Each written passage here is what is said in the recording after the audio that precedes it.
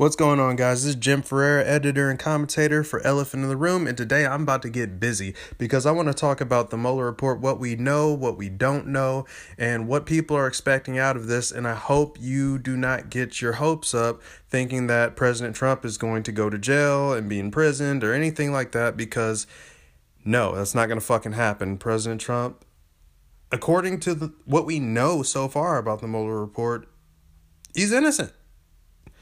No one is getting indicted. Not one single person is being indicted by the Mueller report, which proves one thing, that Democrats have been lying for the last 2 years, which we've already known that. We knew that about the fake dossier. So I want to actually read Attorney General William Barr's 4-page summary so that I can clear the air, so that people who are still on the fence about things and not sure and still praying for collusion. No, I want to clarify to you that there is no collusion. So I'm going to go ahead and read it. Dear Chairman Graham, Chairman Nadler, Ranking Member Feinstein, and Ranking Member Collins, as a supplement to the notification provided on Friday, March 22, 2019, I am writing today to advise you of the principal conclusions reached by Special Counsel Robert S. Mueller III, and to inform you about the status of my initial review of the report he has prepared.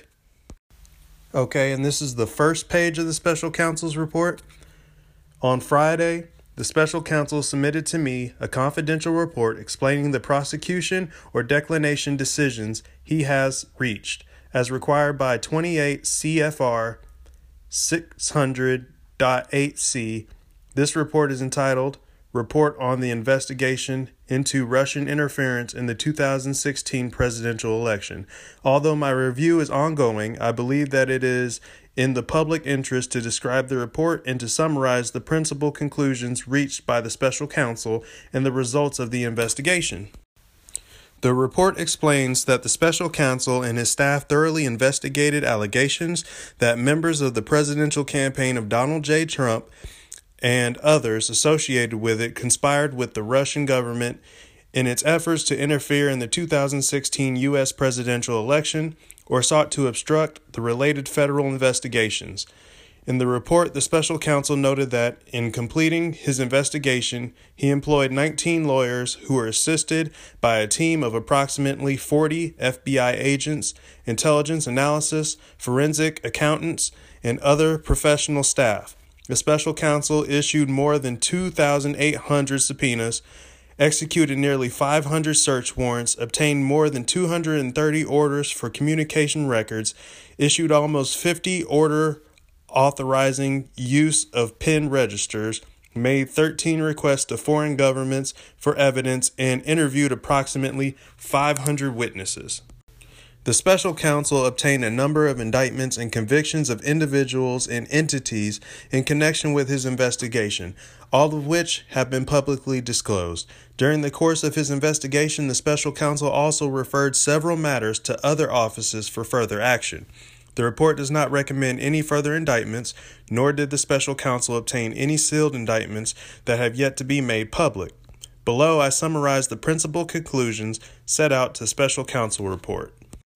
Now we're on to page 2, and page 2 is titled Russian Interference in the 2016 U.S. Presidential Election. The Special Counsel report is divided into 2 parts. The first describes the results of the Special Counsel's investigation into Russian interference in the 2016 U.S. presidential election. The report outlines the Russian effort to influence the election and documents crimes committed by persons associated with the Russian government in connection with those efforts. The report further explains that a primary consideration for the Special Counsel's investigation was whether any Americans, including individuals associated with the Trump campaign, joined the Russian conspiracies to influence the election, which would be a federal crime.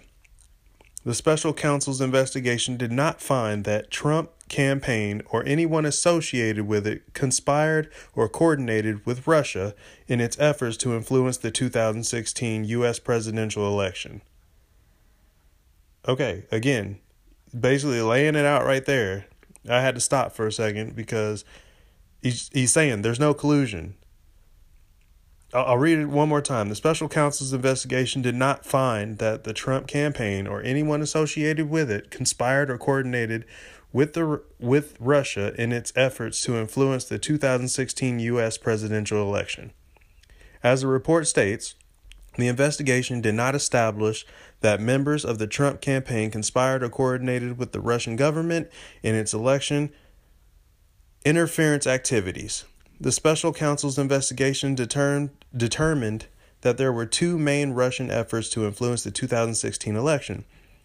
The first involved attempts by a Russian organization, the Internet Research Agency, IRA, to conduct disinformation and social media operations in the United States designed to sow social discord, eventually with the aim of interfering with the election. As noted above, the special counsel did not find that any U.S. person or Trump campaign official or associate conspired or knowingly coordinated with the IRA in its efforts. Although the special counsel brought criminal charges against a number of Russian nationals and entities in connection with these activities. The second element involved the Russian government's efforts to conduct computer hacking operations designed to gather and disseminate information to influence the election. The special counsel found that Russian government actors successfully hacked into computers and obtained emails from persons affiliated with the Clinton campaign and Democratic Party organizations, and publicly disseminated those materials through various intermediaries, including WikiLeaks. Based on the activities, the special counsel brought criminal charges against a number of Russian military officers for conspiring to hack into computers in the United States for purposes of influencing the election. But as noted above, the special counsel did not find that the Trump campaign or anyone associated with it conspired or coordinated with the Russian government in these efforts, despite multiple offers from the Russian affiliate individuals to assist the Trump campaign. In assessing potential conspiracy charges, the special counsel also considered whether members of the Trump campaign coordinated with Russian election interference activities. The special counsel defined coordination as an agreement, tactic, or express between the Trump campaign and the Russian government on election interference. The report's second part addresses a number of actions by the president, most of which have been the subject of public reporting, that the special counsel investigated as potentially raising obstruction of justice concerns. After making a thorough factual investigation into these matters, the special counsel considered whether to evaluate the conduct under department standards governing prosecution and declination decisions, but ultimately determined not to make a traditional prosecutorial judgment. The special counsel therefore did not draw a conclusion, one way or the other, as to whether the examined conduct constituted obstruction. Instead, for each of the relevant actions investigated, the report sets out evidence on both sides of the question and leaves unresolved what the special counsel views as difficult issues of law and fact concerning whether the president's actions and intent could be viewed as obstruction. The special counsel states that while this report does not conclude that the president committed a crime, it also does not exonerate him. The special counsel's decision to describe the facts of his obstruction investigation without reaching any legal conclusions leaves it to the Attorney General to determine whether the conduct described in the report constitutes a crime. Over the course of the investigation, the special counsel's office engaged in discussions with certain department officials regarding many of the legal and factual matters at issue in the special counsel's obstruction investigation. After reviewing the special counsel's final report on these issues, consulting with the department's officials, including the Office of Legal Counsel, and applying the principles of federal prosecution that guide our charging decisions, Deputy Attorney General Rod Rosenstein and I have concluded that the evidence developed during the special counsel's investigation is not sufficient to establish that the president committed an obstruction of justice offense. There we go. There was no obstruction of justice. So that's the other thing that Democrats were hoping would be a backup, and now that's out the window. Our determination was made without regard to and is not based on the constitutional considerations that surround the indictment and criminal prosecution of a sitting president. In making this determination, we noted that the special counsel recognized that the evidence does not establish that the president was involved in an underlying crime related to Russian election interference, and that while not determinative, the absence of such evidence bears upon the president's intent with respect to obstruction. Generally speaking, to obtain and sustain an obstruction conviction, the government would need to prove beyond a reasonable doubt that a person acting with corrupt intent engaged in obstructive conduct with a sufficient nexus to a pending or contemplated proceeding. In cataloging the president's actions, many of which took place in public view, the report identifies no actions that, in our judgment, constitute obstructive conduct, had a nexus to a pending or contemplated proceeding, and were done with corrupt intent, each of which, under the department's principles of federal prosecution guiding charging decisions, would need to be proven beyond a reasonable doubt to establish an obstruction of justice offense. Status of department's review. The relevant regulations contemplate that the special counsel's report will be a confidential report to the Attorney General. As I have previously stated, however, I am mindful of the public interest in this matter. For that reason, my goal and intent is to release as much of the special counsel's report as I can consistent with applicable law, regulations, and department policies. Based on my discussions with special counsel and my initial review, it is apparent that the report contains material that is or could be subject to Federal Rule of Criminal Procedure, which imposes restrictions on the use and disclosure of information relating to matters occurring before a grand jury. Generally, limits disclosure of certain grand jury information in a criminal investigation and prosecution. Disclosure of material beyond the strict limits set forth in the rule is a crime in certain circumstances. The restriction protects the integrity of grand jury proceedings, ensures that the unique and invaluable investigative powers of the grand jury are used strictly for their intended criminal justice function. Given these restrictions, the schedule for processing the report depends in part on how quickly the department can identify the material that by law cannot be made public. I have requested the assistance of the special counsel in identifying all information contained in the report as quickly as possible. Separately, I also must identify any information that could impact other ongoing matters, including those that the special counsel has referred to other offices. As soon as the process is complete, I will be in a position to move forward expeditiously in determining what can be released in light of applicable law, regulations, and departmental policies. As I've observed in the initial notification, the special counsel regulations provide that the Attorney General may determine that public release of notifications to your respective committees would be in the public's interest. I have so determined and will disclose this letter to the public after delivering it to you. Sincerely, William P. Barr, Attorney General. Okay, so that 4-page summary is basically concludes that the Democrats have been selling a 2-year-long false narrative, and I think they all knew it. I don't think it was a surprise to anybody. I think what they were trying to do and what they're going to try to do when they get the actual report is try to pick anything they can out of it. If they can word it a certain way, or if they find something that's worded a certain way that they can use it with a different meaning, and then they can find another investigation that they can open on the president. They have all these investigations, and no one has found anything. In 2 years, all these different investigations that they've done on the president. Now, don't get me wrong. I've been critical on the president before. I don't like that he tweets all the damn time because a lot of times he says stupid shit.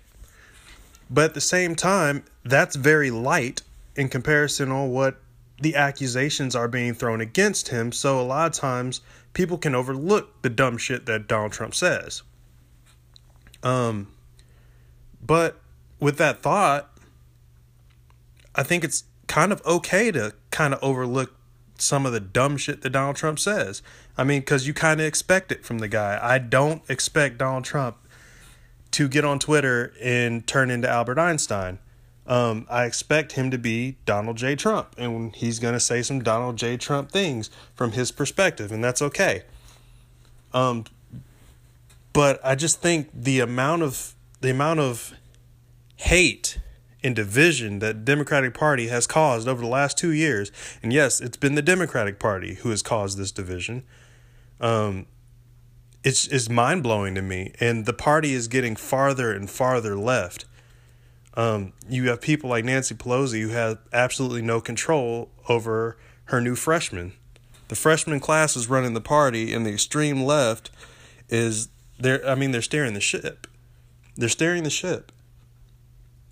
I just hope that Nancy can get control of her party, but I don't know how long she'll be Speaker of the House, so she's not really in good with the freshman class. So I'm sure that they'll figure a way to get her replaced. All right, guys, we got to go to a quick break, but hang tight because when we come back, we're going to discuss President Trump and how he basically is calling out the Democrats for being anti-Israel. Basically, they're not showing a lot of love to the Jews. So hang tight. We'll be right back.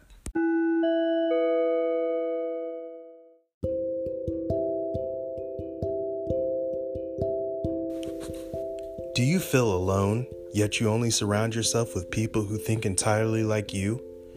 Do you find yourself listening to Celine Dion as you cry yourself to sleep at night? Do you say things online that would potentially get your ass kicked in real life if you said it to the receiver's face in person? Do you have a hard time getting over your losses? Then you might be suffering from TDS. Studies show that 5 out of 10 liberals suffer from Trump derangement syndrome and 10 out of 10 progressives. It may lead to extreme mood swings, often resulting in unnecessary violence to people who say things you don't like, silencing others, shouting illogical or immoral ideas, and the overbearing need of a safe space to cope with your imaginary anxiety. Do you want it all to just go away? Well, ask your doctor about reality. Reality is the number one drug that makes you think, wow, it's just not that fucking bad. Reality can help you grow the fuck up, take responsibility of your own actions, and learn how the economy actually works. Some side effects of reality are, you might realize you're not as entitled or as special as you once thought you were. You might take responsibility of a life that you create instead of murdering him or her out of convenience. You might realize that people are only born with 2 genders and that sex and gender are actually synonymous. And you could find yourself voting for people who have an incentive to make you wealthier. If you're tired of having to backpedal on things you once believed because your party can't get its shit together, ask your doctor today about reality. Reality. Wake the fuck up.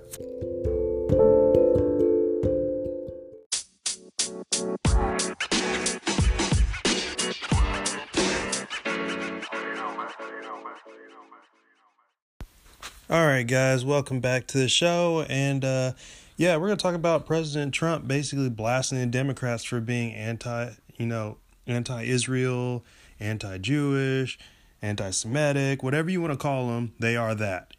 They very much are that. And they're not even trying to hide it, really.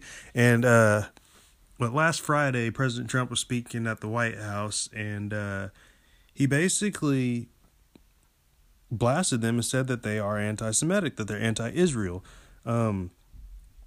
But he goes on to say he doesn't know what happened to the party, but he believes the left has become anti-Jewish. The Democrats have very much proven to be anti-Israel. There's no question about that. And it's a disgrace. I mean, I don't know what happened to them, but they are totally anti-Israel. Frankly, I think they are anti-Jewish. Now, Trump is basically, he's been on their ass about this ever since Omar got into the news about her anti-Semitic statements that she had made on Twitter and comments, and how she defended herself, or didn't even attempt to defend herself in the last time. She just was like, yeah, I said it. And President Trump basically condemned Congresswoman Omar for giving a weak apology after, both parties condemned her over her apparent anti-Semitic comments. But we have to remember that Congresswoman Omar isn't alone in this. Congresswoman Rashida Tlaib also is an anti-Semite, and they've both been tweeting for years anti-Semitic shit. So it's not a surprise that either of them or one of them got caught up in this shit, and that someone is trying to hold them accountable for their words. But the sad thing is that the Democrats backed Congresswoman Omar, when they wrote the resolution that didn't call her out for the shit that she had said. But now Democrats are significantly solidifying the fact that they are anti-Israel after Democrat leaders of the party condemned the administration for recognizing Golan Heights as Israel territory. And now we see tons of Democrats pulling out of the American Israel Public Affairs Committee, AIPAC, the AIPAC event due to organization's pro-Israel position. So, again, they're not trying to hide this. They're doubling down, which, for the last 2 years, that's all Democrats have done is double down, even when they're blatantly wrong. They just double down. They're like, fuck, we fucked up. What do? Double down. And I think it's going to hurt them a lot as the elections get closer and people start casting their votes. I think it's going to impact Democrats heavily, especially amongst the Jewish population. As most people don't know, most of the Jews actually vote Democrat. Most Jews in America, about 75% of Jews in America actually vote Democrat. They don't vote Republican. It's kind of hard to understand why, because most Jews don't live their lives like a liberal. Most Jews by nature are very conservative. But the real reason why is because most Jews are secular Jews in America. So they don't actually follow religious principle. They're just Jewish by ethnicity. And because of that, they tend to be more liberal. But Orthodox Jews who actually study and actually follow the religion, tend to be more conservative. But all this anti-Semitism in the Democratic Party has started a new movement, the Jexodus movement. Elizabeth Pipko actually started the Jexodus movement, and she's even got support from President Trump. President Trump actually tweeted about it. Now, Jexodus is a movement that advocates for Jews to leave the Democratic Party, basically, because, well, they're a bunch of raging racist assholes, apparently. Not liberals in general, not the voter base, but, your officials that you elected into office, they apparently are anti-Semitic shitbags. And I guess they're starting to actually see results from this movement where they're actually bringing, liberal Jews over onto the Republican side. I think that's actually pretty positive. But besides the Democrat Party's anti-Semitic views to tack on to their new socialist agenda, if you're a conservative, this should make your hair stand up, what I'm about to tell you. Democrats are openly talking about packing the courts. Okay? Now, for people who don't know what that means, generally, historically, we've always had 9 justices in the Supreme Courts. Sometimes we've had as many as 10, sometimes we've had less, but generally we've always had 9 justices, 9 Supreme Court justices. Well, unfortunately, there's not a rule or a limit to how many Supreme Court justices you can actually have. So Democrats are now vowing that when they take office, if Donald Trump loses the election, that they will pack the courts with as many Supreme Justices as they want, Democratic Supreme Justices. Even Elizabeth Warren has said that if she were elected president, she would be for packing the courts. Now, the most I've heard is 5. They want to add 5 additional Supreme Court justices. What this would do is tip the balance in the Supreme Court to the Democratic favor. And with 5 additional Democrat selected Supreme Court justices that could be there for life, essentially, that would give them uncontrollable power. Because the one thing that people have to understand about conservative judges and liberal judges is that liberal judges, they vote. Conservative judges, they tend to actually judge. Conservative judges interpret the Constitution as it was written, and liberal judges tend to bend the Constitution in their favor. I honestly hope that this doesn't come true, because if Democrats have the ability to do that and they got into office and they packed the courts, then we could start hearing and seeing things like Medicare for all, free college, free everything. And as everyone knows, socialism doesn't work and only makes a country poorer. But for some reason, that's what Democrats are going for. These could be things that are actually brought up and put on the table. And guns, disarming Americans. Do you have a constitutional right to defend yourself? Because a liberal would argue that you don't. A liberal would argue that that's not what your right is for. Or that you even have a right. Some Democrats don't even believe that you have a right for self-preservation. So that is a big deal, that Democrats are plotting to do this. They're open about it. They're openly plotting to pack the courts and take advantage of the system.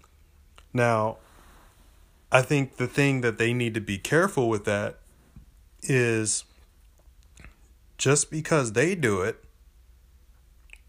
and they think that they're winning, they have to remember that at this time, there is no set number of Supreme Court justices that you can have. So the next Republican president that got in office could do the same exact thing. He could start packing the houses. And before you know it, we got 50, 60 judges being paid off taxpayer salaries, with taxpayer dollars, and it becomes ridiculous. It's unnecessary to have that many Supreme Court justices. But I think if Democrats do that, I think that's the trail that is going to be created. All right, guys, now let's talk about the effect of illegal immigration on taxpayers currently. Today, we have spent $659 million on illegal immigration. There has been 184,000 illegal immigrants that have crossed in 2019, and the total cost this year is $61 billion. Total illegal aliens in the United States right now, 25,942,000. Of course, these estimates are provided by the Center of Immigration Studies, Department of Homeland Security, Federation for American Immigration Reform, Institute for Defense Analysis, Yale, and MIT. As you can tell, illegals are still soaking up yours and my tax dollars, and I'm so glad that we're going to have that wall built finally. All right, guys, I got to follow Mueller's lead on this one. I finished my report. Now I have to dip. If you want to follow me on social media, you can reach me on Facebook. That's Jim Ferreira 91. That's Jim, FERREIRA 91. Or you can reach me on Twitter, Jim Ferreira 90. Or you can subscribe to my website, elephantintheroomtalk.net. I got to give a shout out to Anchor for providing a platform for people like me. If you want to start your own podcast possibly, or if you just want to tune in to other people's podcasts, you can go to anchor.fm/start. That's anchor.fm/start. We are Elephant in the Room. Jim Ferreira signing out.